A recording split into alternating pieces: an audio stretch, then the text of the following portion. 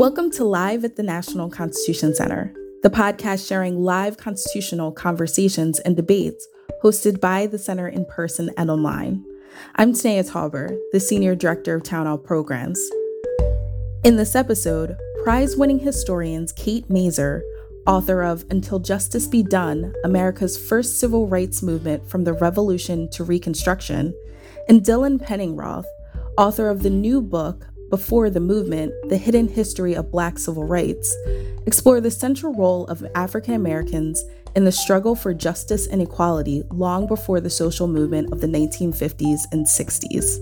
Jeffrey Rosen, President and CEO of the National Constitution Center, moderates. This program was streamed live on October 5th, 2023. Here's Jeff to get the conversation started. Hello, friends. Welcome to the National Constitution Center and to today's convening of America's Town Hall. I'm Jeffrey Rosen, the president and CEO of this wonderful institution. Let's inspire ourselves for the discussion ahead, as always, by reciting together the National Constitution Center's mission statement. Here we go. The National Constitution Center is the only institution in America chartered by Congress to increase awareness and understanding of the U.S. Constitution among the American people on a nonpartisan basis. It's now a great honor to introduce our panel, two historians who have written definitive accounts of the early struggle for civil rights in America, starting in the antebellum era. Kate Masur is Board of Visitors Professor of History at Northwestern University. She's a finalist for the Lincoln Prize and the Pulitzer Prize for her most recent work, which we're going to discuss today, Until Justice Be Done, America's First Civil Rights Movement from the Revolution to Reconstruction. And Dylan Penningroth is Professor of Law and History at the University of California, Berkeley, where he's also Associate Dean of the Program in Jurisprudence and Social Policy. He is the author, most recently, of the superb new book, Before the Movement, The Hidden History of Black Civil Rights. Welcome, Kate Masur and Dylan Penningroth. It is such an honor to convene you both.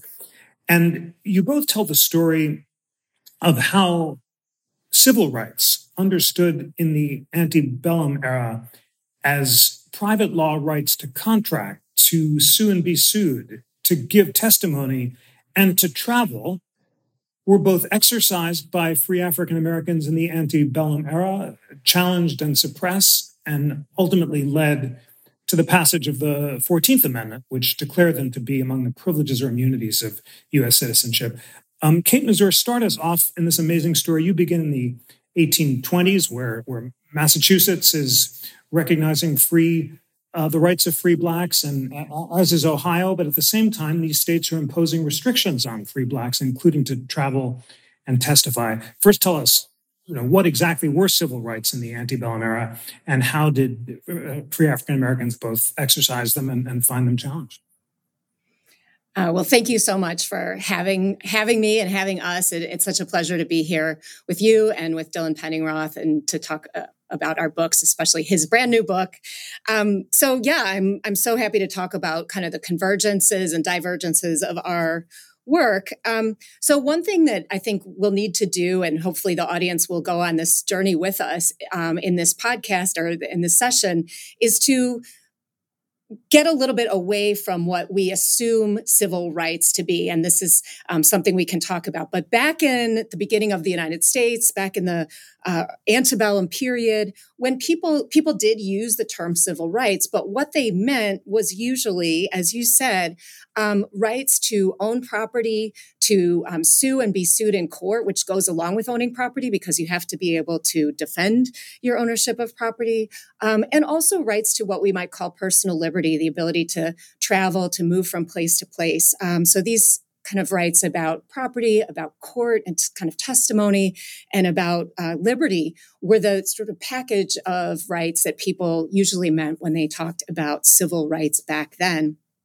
The civil rights of free African Americans were a very contested question from the founding of the United States. If you sort of think your way back to that period, you'll think about how the Constitution permitted slavery to continue into the new nation. And the only people who could be enslaved were people of African descent.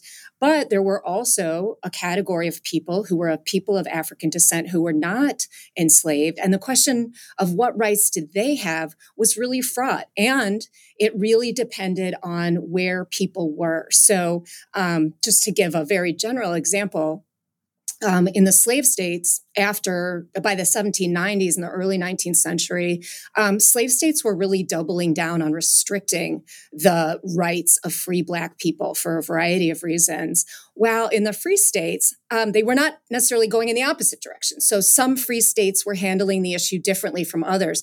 A place like Massachusetts had more or less, at least on the books, a commitment to equality, racial equality in civil rights. So the idea that Black people have the same civil rights as white people.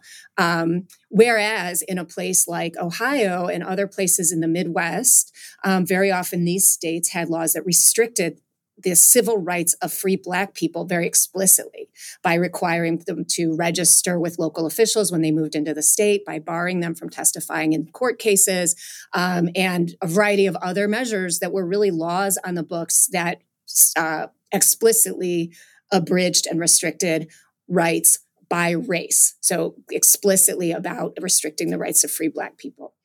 Thank you so much for setting us up so well and helping us understand that core meaning of civil rights as travel, the right to be sued, to give testimony, and to engage in the ordinary occupations of life. Dylan Penningroth, you begin your amazing new book by telling the story of a distant relative who told the story of how his father, in the antebellum era, who ferried Confederate soldiers across a river, was actually paid for his services and was able to exercise his contract rights at the same time that he was enslaved. Tell us about that story and how that is a window for you onto the way that Black people exercised civil rights in the antebellum era.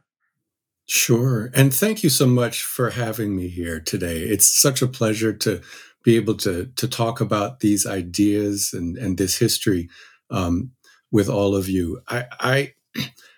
The story that I want to tell you is about my great uncle, a man named Jackson Holcomb, who was an enslaved man in Virginia, Cumberland County, Virginia. And I remember hearing about what my mother used to call the mother country. I grew up in New Jersey. And one of the many stories that I heard is about how Jackson Holcomb had a boat. And during the closing days of the Civil War, a bunch of Confederate soldiers came up to him and asked him to ferry them across to the other side. He did so. And when they got to the other side, they paid him.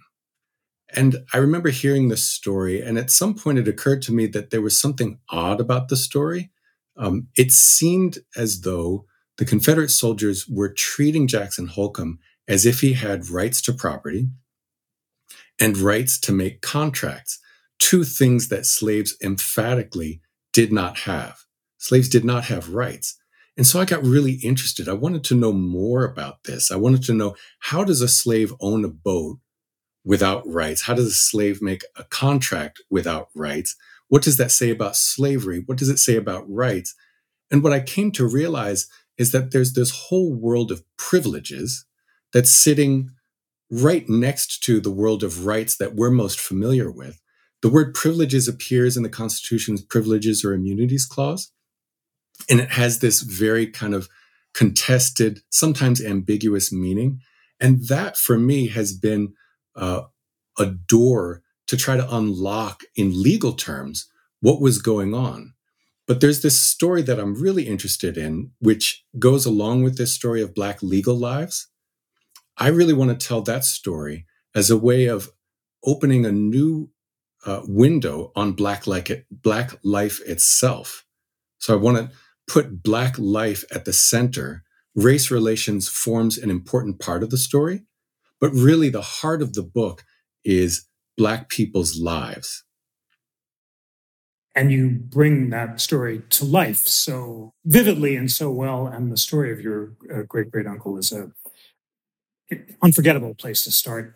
Kate Masur, you tell, Dylan just mentioned the privileges and immunities clause of Article 4, and then, of course, there's the privileges or immunities clause of the 14th Amendment. And you tell the story of how abolitionists, starting in the 1820s, invoked the privileges and immunities clause of Article 4, that amazing story of the man who petitioned John Quincy Adams for his freedom in the District of Columbia, and Quincy Adams signaled that he was indeed free because of his rights under Article 4. And you also tell the story of how the Article 4, the privileges and immunities clause, was invoked by African-American sailors in southern ports in the 1830s, the amazing story of the Negro Seamen's Act, which really was a constitutional window into these debates. Tell us about these incredible stories.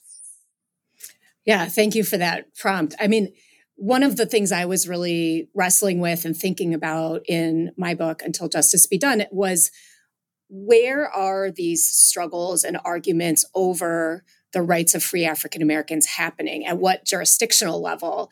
And so a lot of the movement to get these kind of racist discriminatory laws in the free states, like the kind that they had in Ohio and Illinois, for example, a lot of the struggle to get those repealed was at the state level and actually did not invoke the U.S. Constitution because they're sort of, it was difficult to claim at that time before the Reconstruction Amendments that explicitly anti-Black laws actually violated the U.S. Constitution. But when people traveled from state to state or into the District of Columbia, which is not a state, it became more possible to invoke the United States Constitution because interstate issues were involved.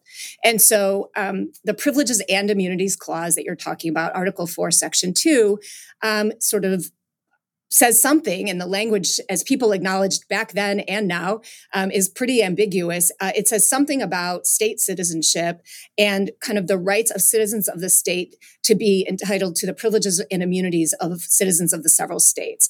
And what that meant for free African Americans was kind of unclear.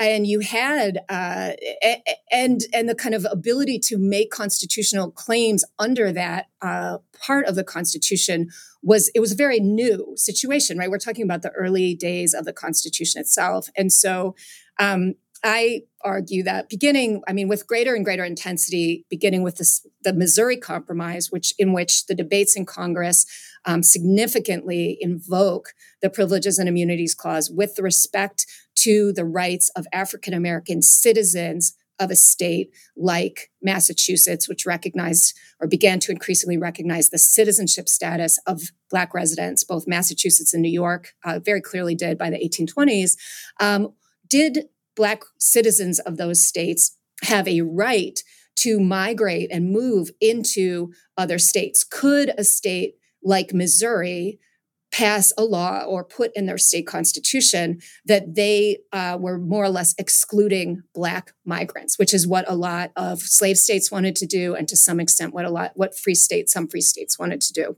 So this was debated in the United States Congress during what I call the Second Missouri Compromise.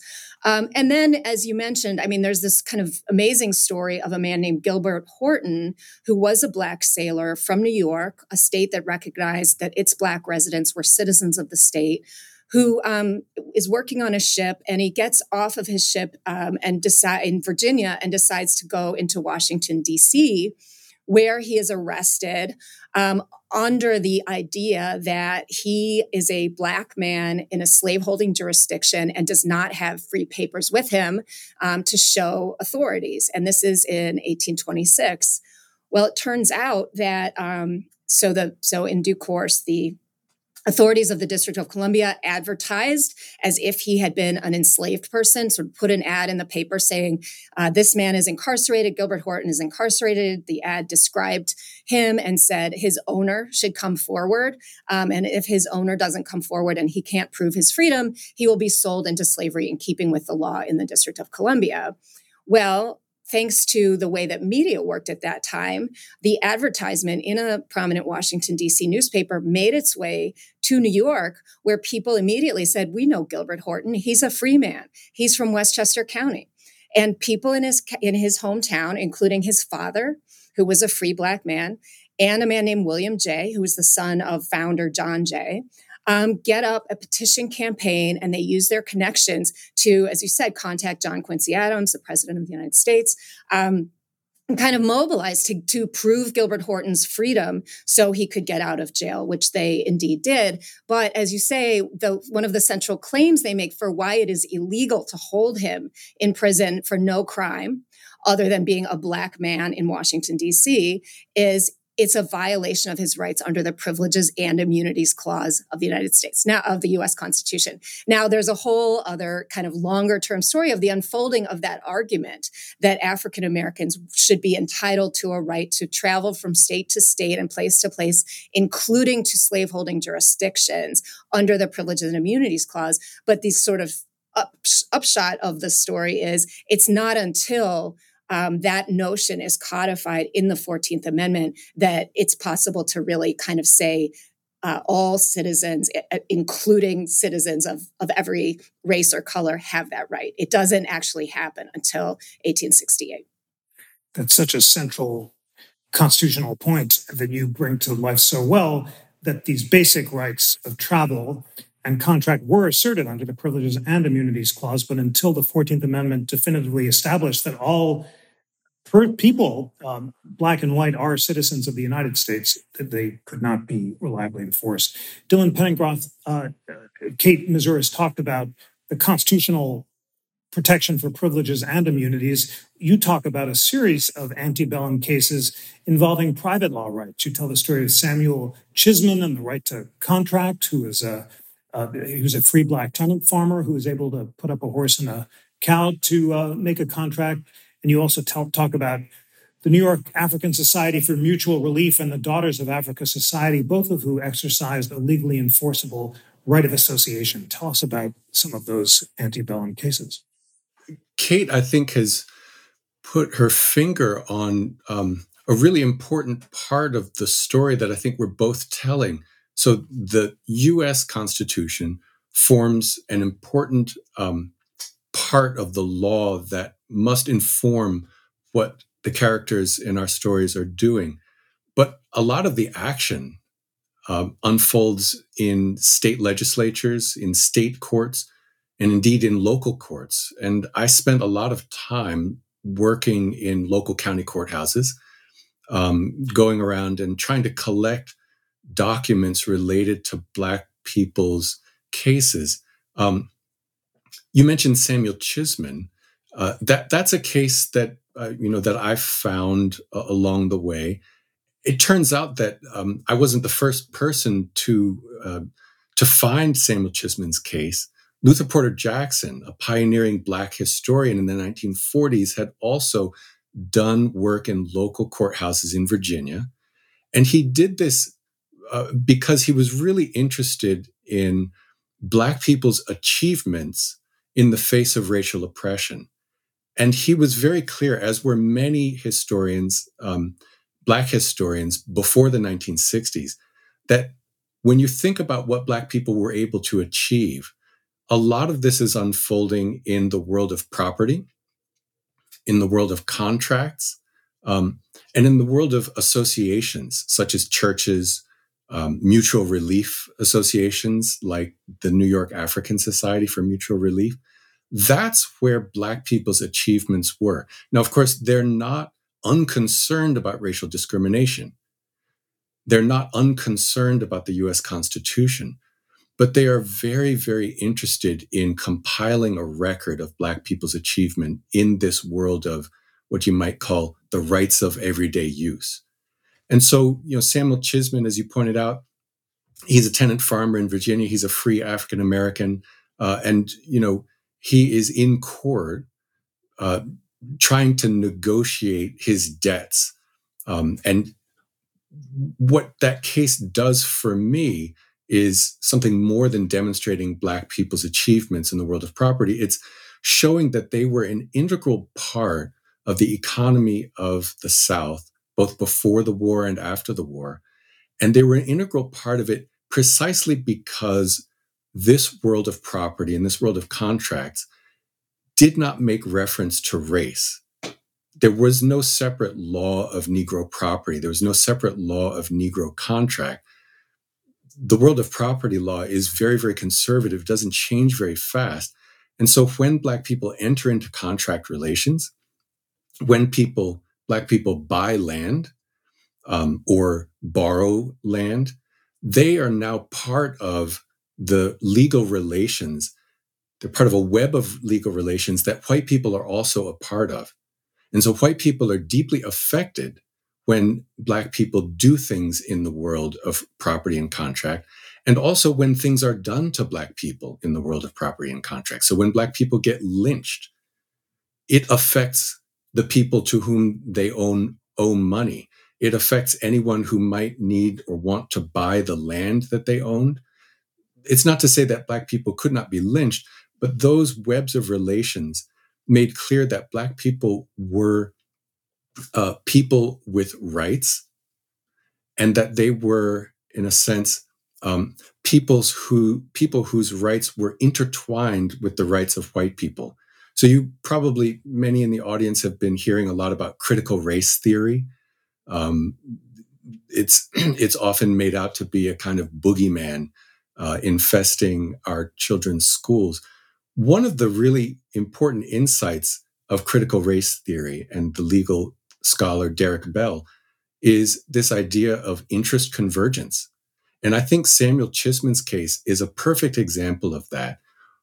White people in the antebellum period were often perfectly willing to allow Black people to have rights, to exercise rights, precisely because letting them exercise rights converged with their interests as white people.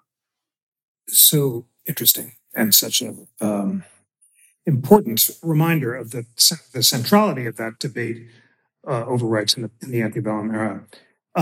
Kate Masur, take us now from the antebellum era to the 14th Amendment. The familiar story is that in an effort to ensure that Black people have the same privileges or immunities or rights of contracts, Congress, after the Civil War, passed the Civil Rights Act of 1866, which guaranteed Black people the same right to make contracts and sue and be sued as whites. But Southern states subverted that with the Black Codes that essentially denied those rights and restored a form of peonage. And the core purpose of the 14th Amendment was to give Congress the power to pass the Civil Rights Act and make clear that Black people have the same privileges or immunities as civil acts as white people. You give far more context and nuance to that story by talking about how both before and after the Civil War, states like Illinois were trying to deny the civil rights of Black people with acts like the Logan Act, and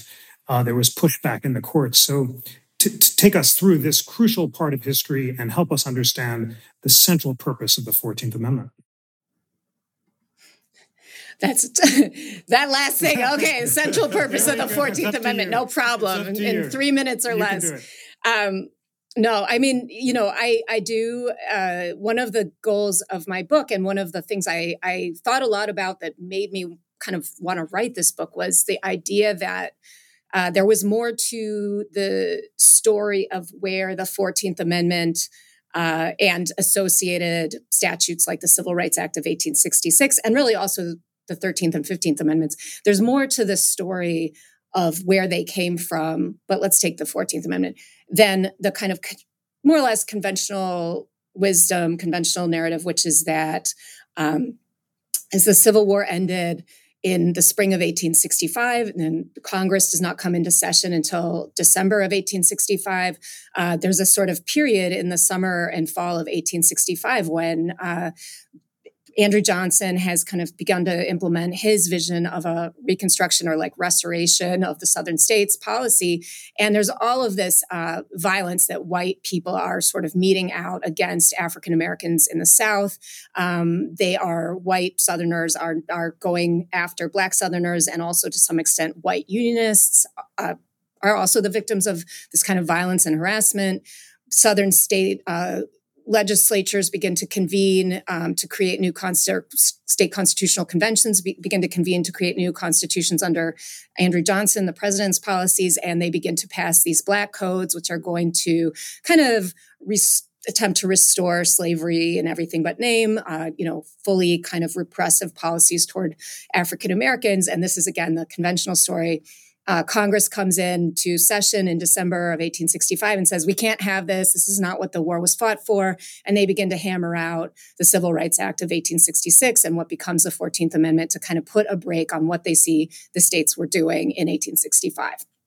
This is partially true, but what I am kind of showing and trying to show in my book is that the Republicans in Congress in 1865-66 were drawing on these arguments about African Americans and sort of race and civil rights that had been going on in the North in particular for decades before. And that actually, quite literally, many of the men who were making these policies at the federal level now had been involved in one way or another in this antebellum kind of civil rights movement. And so they had been talking about and thinking about, for example, why and how it was that African Americans were prohibited, couldn't be kind of their rights under the Privileges and Immunities Clause were not recognized when they traveled. What was going on here? Why couldn't Congress assert power to tell South Carolina and other southern states to stop enforcing these laws that discriminated against free Black people traveling into the state?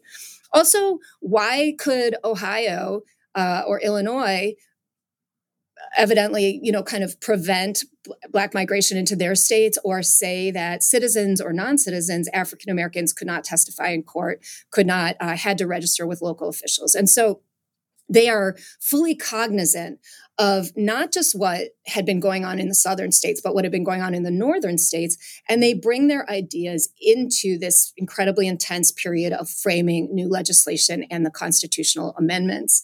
And I will say that, many people, when we talk about Section 1 of the 14th Amendment, we recognize that there are 4 sections within Section 1. There's a Declaration of Birthright Citizenship. There's the Privileges or Immunities Clause. There's the Due Process Clause and the Equal Protection Clause. And it's really important, since this privileges and immunities issue has already come up, and that's associated with citizenship. It's important to me to also kind of remind us that the Due Process Clause and the Equal Protection Clause of the 14th Amendment apply to persons, right? Not only to citizens. And that this is partly a response to the recognition that many of the civil rights that we have been talking about did not require citizenship in order for a person to have those rights. And so the question of whether someone was a citizen actually didn't matter very much a lot of times for the question of whether they could own property, or the question of whether they could give testimony in court, or the question of whether they could move from place to place. Not very many Republicans in the North would have defended the idea that, for example, a non-citizen immigrant from Germany or Ireland didn't have the right to travel from place to place or to own property. They believed those people did, whether they were naturalized or not. And so we are talking about kind of these people, the Republicans in 1866, kind of developing the 14th Amendment. They are putting a lot of things into that Section 1 alone, not to mention the other sections, to kind of cover questions about the rights of citizens, the rights of non-citizens, how to think about the Bill of Rights. So there's a lot of thinking that's going into it, and a lot of it is drawing on these earlier antebellum debates and discussions. That's such a great and crucial contribution that you make, both teaching us that debates over the scope of the Privileges or Immunities Clause were informed by these antebellum debates, and also reminding us of the overlap among the clauses, because, as you say, some of these basic civil rights, including travel and property, were not limited to citizens, but to all persons, citizens and non-citizens alike. Dylan Penningroth, you describe the effects of the Civil War. You talk in your chapter, Does Color Still Matter?, about how Reconstruction introduced a new legal order in which the law is formally colorblind in some spheres but color conscious in others, citing the famous or infamous Slaughterhouse case, which read the Privileges and Immunities Clause out of existence. And you also talk about how for many Black people, the law in the wake of the 14th Amendment had not to do with the Constitution, but areas like family law, divorce, and inheritance, where gender and familial inequalities persisted. To introduce us to this crucial question of how much the 14th Amendment mattered to the legal rights of Black people and the way that they continued to exercise their rights both within and outside of constitutional law. It certainly mattered a great deal to African Americans. It set a baseline below which Southern state officials ought not to sink. That's not to say that they never did, but the federal law laid out a marker. But in my story, the real kind of mystery and the interesting conundrum that I had to figure out is, how is it that right after the Civil War ends, you have, for example, ex-Confederate colonels representing Black clients in court? In fact, one of them is doing so in an office just a block and a half from the statue of Robert E. Lee that was the site of the infamous Charlottesville violence a few years ago. So there's this really interesting sort of question that I was confronted with when I started to realize that most, if not all, of the African Americans I saw in the court records, the local courts from the county courthouses, going to court over property, over contract, over their churches, they were being represented, if they had a lawyer, by white men, nearly all of whom were Democrats. None of them were interested in principles of anti-subordination or anti-discrimination. They didn't really think much about the 14th Amendment. They were there, I think, because Black people made good clients, especially if the Black client happened to be a church or a fraternal order or some other deep-pocketed organization. And white lawyers actually fought over the control of Black clients. They, in fact, one of the reasons that they shut African-American lawyers out of the legal profession in the late 1800s was precisely to preserve their access to Black people's legal business. So there's a story there that I think is really interesting. I think that there's another part of the 14th Amendment that Kate was just alluding to, and that is the way that the 14th Amendment begins to carve out this sphere for the exercise of corporate power. And one of the stories that I find really fascinating here is how African Americans were exercising these powers of association before the Civil War.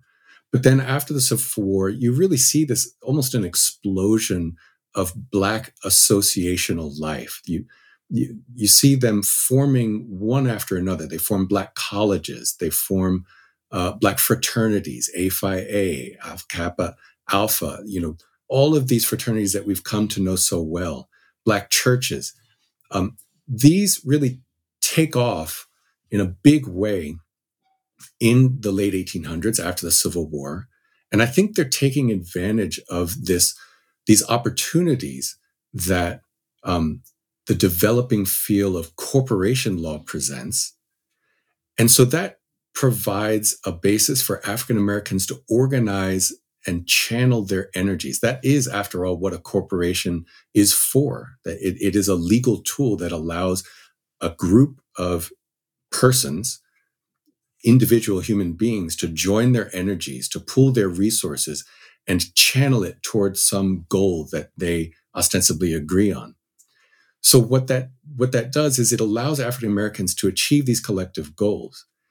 The other side of the story, though, is when you look inside these associations, what you see again and again is this recurring tension over the question of whether members of associations, Black associations and corporations, whether they have rights that a court can defend, or whether they merely have privileges which they hold at the pleasure of the minister or the leader of that association.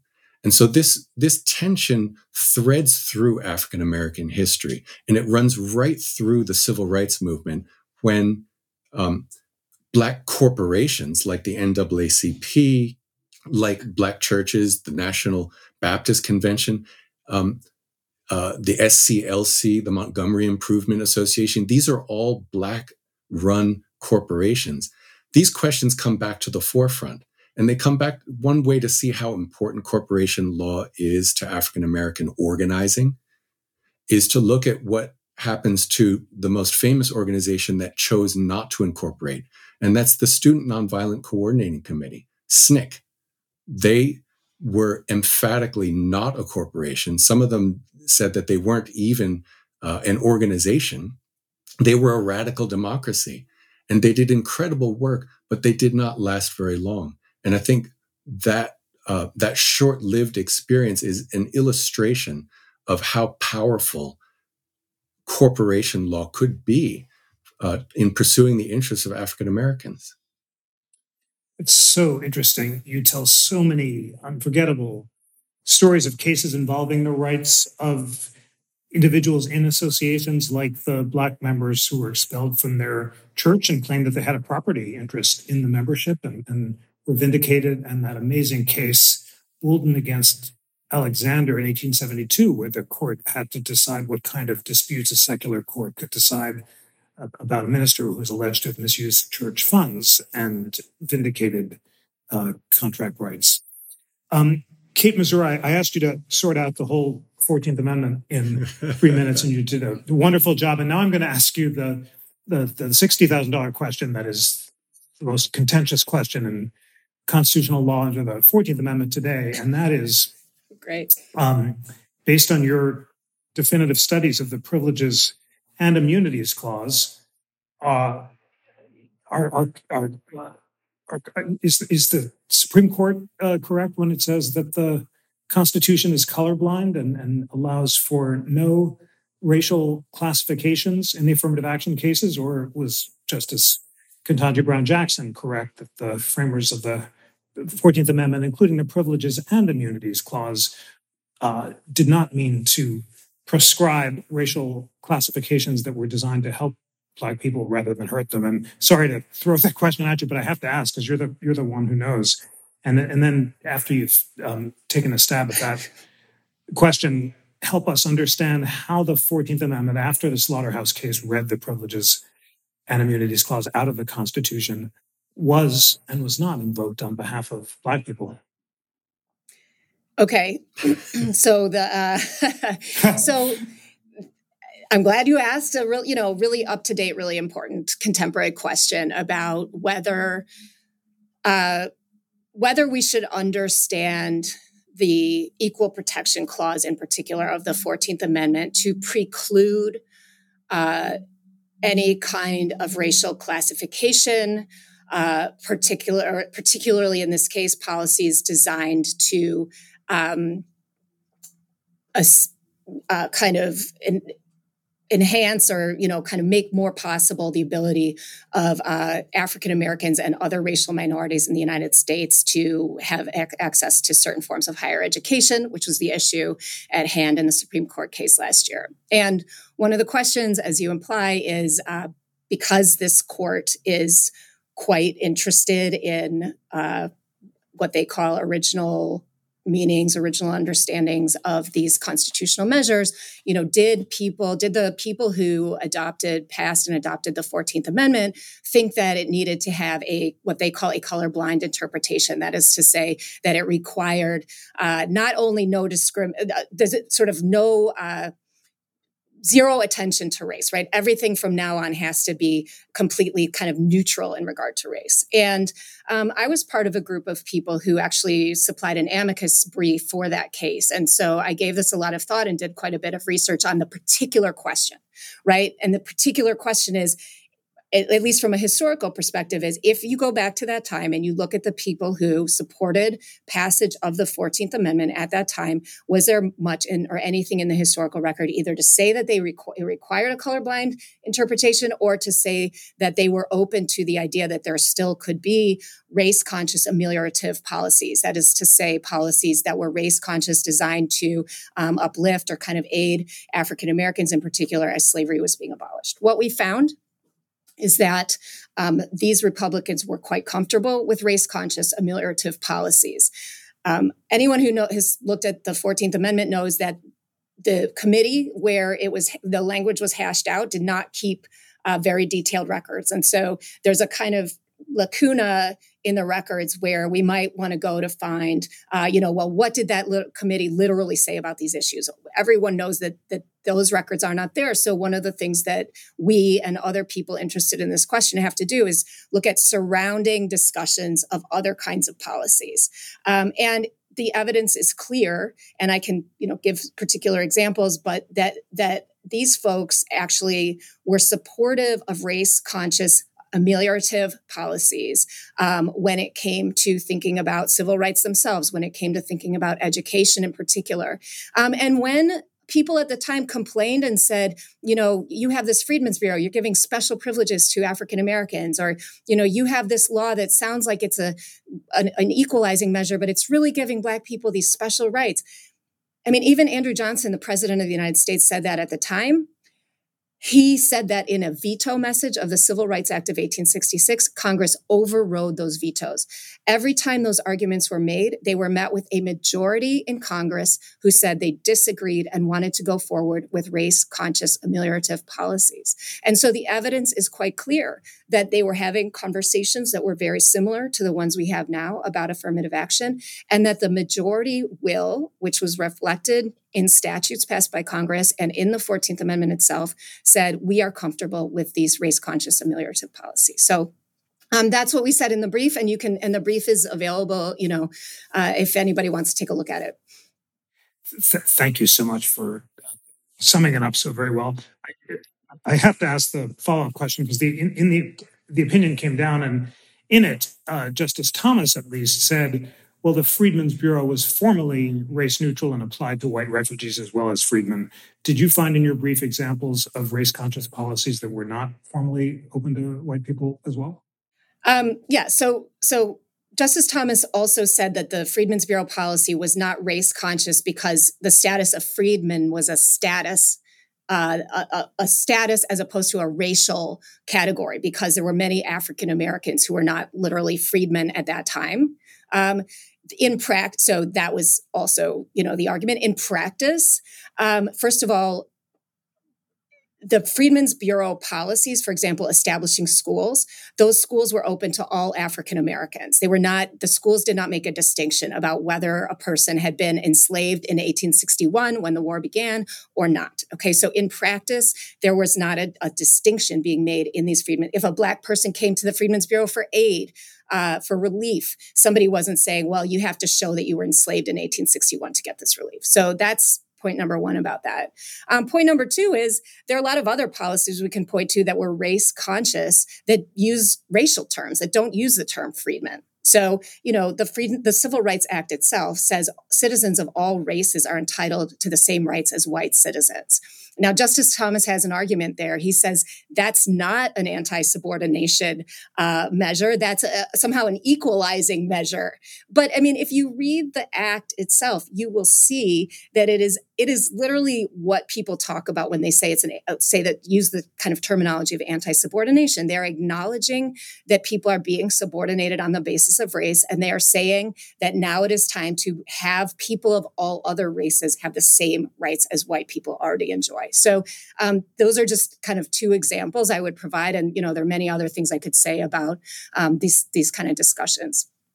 Thank you. So illuminating. And thank you for that exchange. Dylan, let's now, in the final quarter of our program, introduce our readers to the incredible sweep of history that you describe between Reconstruction to the civil rights movement of the 1960s. And you have so many examples of court cases where Black people wielded the law in a vernacular way, as you describe in your chapter about goat sense, where they were able to be knowledgeable about law for self-preservation in the shadow of the law, and so much else. So take us up from the 1860s to the 1960s. Sure. So I'm glad that you mentioned that phrase "goat sense." I think it's such a redolent term. It comes from the autobiography or the biography of Nate Shaw, which was written by Theodore Rosengarten. Nate Shaw was a tenant farmer in Alabama from the 1880s through the 1970s. And he was involved in a very famous, or became famous because of Rosengarten's book, Showdown, involving the Southern Tenant Farmers Union. So he's often seen by historians today, rightly so, as a kind of symbol of the promise that could have been of an interracial movement that would have supported rights for African Americans and poor white farmers. It's kind of a labor unionism in the 1930s. He was all that, but he was also someone who was deeply involved in thinking about his rights as a property owner and as someone who made contracts. Now, to my knowledge, he was not a regular player in court. I don't know that he ever appeared in a lawsuit of the type that I examined in the courthouses. But you can see, even from just reading Rosengarten's book, that Nate Shaw thought an awful lot about law. And so there are certain points in his narrative where he talks about things like having the right at the end of a tenancy contract to pick up and take with him anything that isn't tied down. And so I went and looked at the Alabama laws from that period, and I found that he was exactly right. Tenants had the right to take things that were not affixed to the ground. So if the building wasn't nailed down, you could pick it up and take it. Horses, cows, corn, all of that could go with you under certain restrictions. And so I came to realize that and he talks about goat sense. And I came to realize that what he was really talking about was basically the understanding of law that any adult ought to have, sort of like the sense that God gave a billy goat, I think is what he meant. And so not everybody had the same amount of goat sense. They certainly were not legal experts, but they knew enough about law to make their way through their lives. In fact, I would go so far as to venture to say that they knew about as much law as you or I do when it comes to sort of regulating your affairs of everyday life. There are certain things that you kind of know what to do and you know not to do. And then anything beyond that, you need to go find a lawyer, and you kind of have a sense of where that line is. And so that's the story that I'm telling in the latter half of my book. And what I wanted to show is what happens to that story of the rights of everyday use, what happens to African Americans' goat sense. And what I think happens is that it never goes away, but the fight against Southern white supremacy comes to dominate national consciousness in a way that crowds out our memory of those rights of everyday use and Black Southerners and Northerners, frankly, constant engagement with them.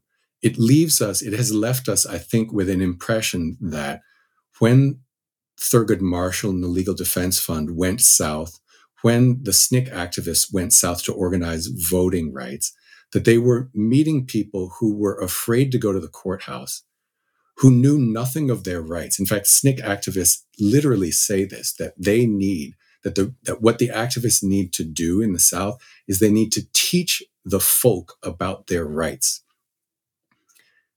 And I think that is a really important thing to say rhetorically, But I think it says more about what it took to organize activists than it does about what ordinary Black Southerners actually knew about law. If you look at the docket books, you can see that Black people were going to court all the time. And so I really wanted to sort of tell a story about how the rights of everyday use get used all the way through, but that the civil rights movement of the 1940s, 50s, and 60s takes the idea of civil rights, lifts it up into the world of the sacred. It becomes literally sacralized, in large part because the argument is so often being made by African American ministers, people who are literally leaders of churches, men of God. And then it gets returned back in a way that that I think is kind of cut off from the way that most African Americans thought about and experienced their civil rights on an everyday basis. So I think both stories of civil rights are kind of flowing side by side. They're both incredibly important. They're both true. And I think that it would be really interesting for us to pay more attention to the other story. And that's the one that I've tried to lift up in my book.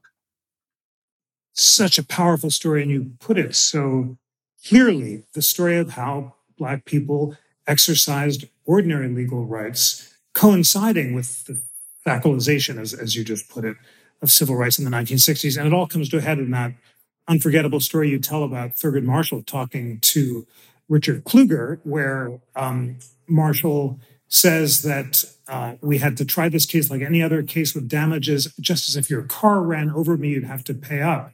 And you parse that by saying, why would Marshall give this story about personal injury law when talking about Brown v. Board of Education? Because, as you say, he knew that Black people knew how to use personal injury law and knew perfectly well what a perfect personal injury law lawsuit was. Kate Masur, time for closing thoughts in this really deep discussion. Reflecting, you've written a definitive book about the first civil rights movement, which we've been talking about. When you fast forward to the 1960s, what lessons did the second civil rights movement draw from the first? That's an interesting question because, I don't actually really know the answer to that question. The one thing that I've done a lot of work on the period of Reconstruction, and one thing that historians have often been interested in is to what extent did movement organizers in the 50s and 60s kind of remember or think about Reconstruction, right? Because that is the most kind of other period of dramatic opening in American history, where a lot of things related to race and equality were possible, where we got these three incredibly important constitutional amendments and the first federal civil rights statutes. And the evidence is sort of mixed. I mean, Americans, famously are always reinventing themselves. Reconstruction, the history of Reconstruction itself was taught in a very warped and racist way into the 20th century. So even if you had learned about Reconstruction in school, you would not have necessarily seen it as a model or an example to follow if you were involved in trying to kind of bring down Jim Crow. The same is not true for Black families. And some historians have done really interesting work on how Black Americans kept alive the sort of memory and history of Reconstruction and what it had meant for African Americans, even after, white Americans kind of shut it down and then rewrote the history in a way that tried to erase it and distort it. So as far as going back to the earlier civil rights era, I mean, I feel like one of the things that I really want to do, people remember Frederick Douglass, and Frederick Douglass was part of this first civil rights movement. But one of the things I wanted to do in my book is put a whole other kind of cast of characters on our radar. There were so many Black Americans who were involved in this struggle who people should know about. John Jones, the most famous Black Chicagoan of that period, who spent 20 years trying to get the Black laws of Illinois repealed. A man named David Jenkins, who was really important to the Ohio movement. And then also the white people who joined this movement, who helped fight to bring down those racist laws of the Midwest, who pushed ahead for the nationalization of the idea of racial equality and civil rights, and ultimately in voting rights.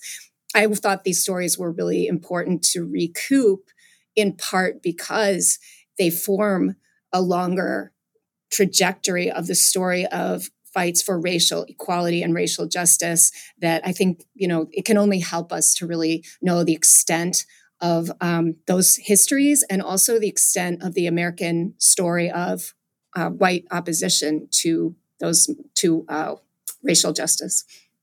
Wonderful. Thank you so much for that. Dylan Penningroth, last word to you in this great discussion.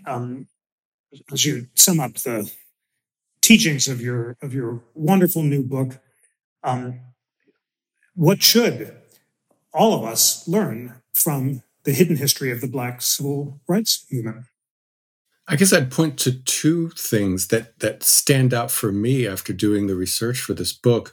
I guess the first one is just a really deep sense of appreciation for the diversity of Black life that goes hand in hand with, is intertwined with the commonality of racial oppression. That I think is something that I was interested in from the start, and my research left me with an even deeper appreciation for. I guess the second one is just I've come away with, and I hope that readers will find that the law, when we think about this thing called the law, that it's not just one thing. I think it's often tempting, especially when thinking about Black people and law, to fall into the trap of thinking that it's all about the Supreme Court. What's the court going to do next week? Will Congress, ever pass a law on the subject?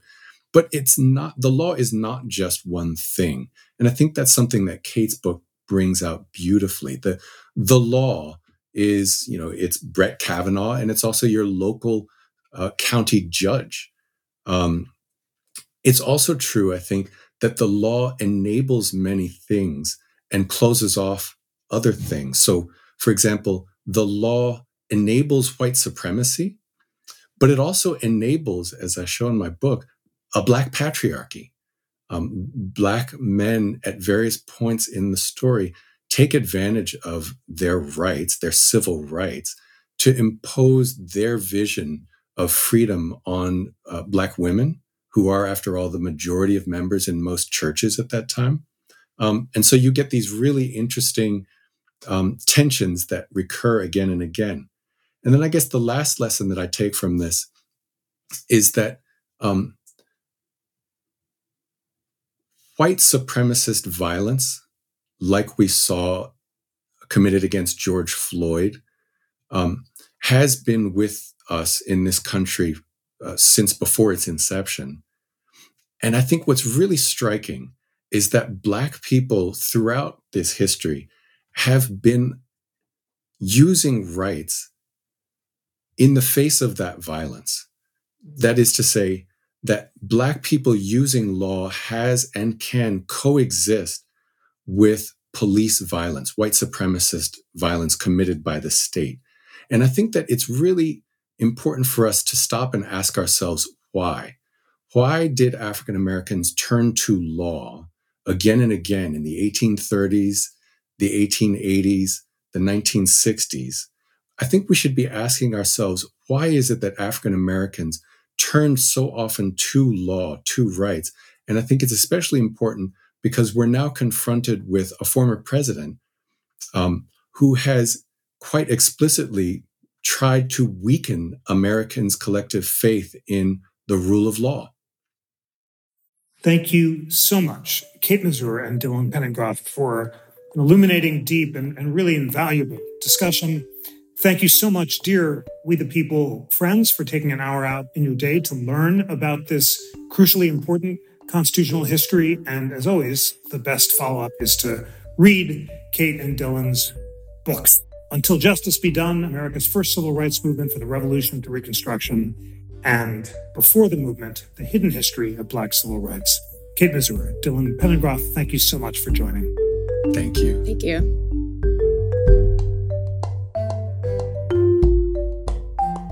This episode was produced by Lana Ulrich, Bill Pollock, and me, Tanea Tauber. It was engineered by Dave Stotts and Bill Pollock. Research was provided by Samson Mostashari, Cooper Smith, Derek Chevelle, and Yara DeRice. Check out our full lineup of exciting programs and register to join us virtually at constitutioncenter.org. As always, we'll publish those programs on the podcast, so stay tuned here as well, or watch the videos. They're available in our media library at constitutioncenter.org/media library. Please rate, review, and subscribe to Live at the National Constitution Center on Apple Podcasts or follow us on Spotify. On behalf of the National Constitution Center, I'm Tanea Tauber.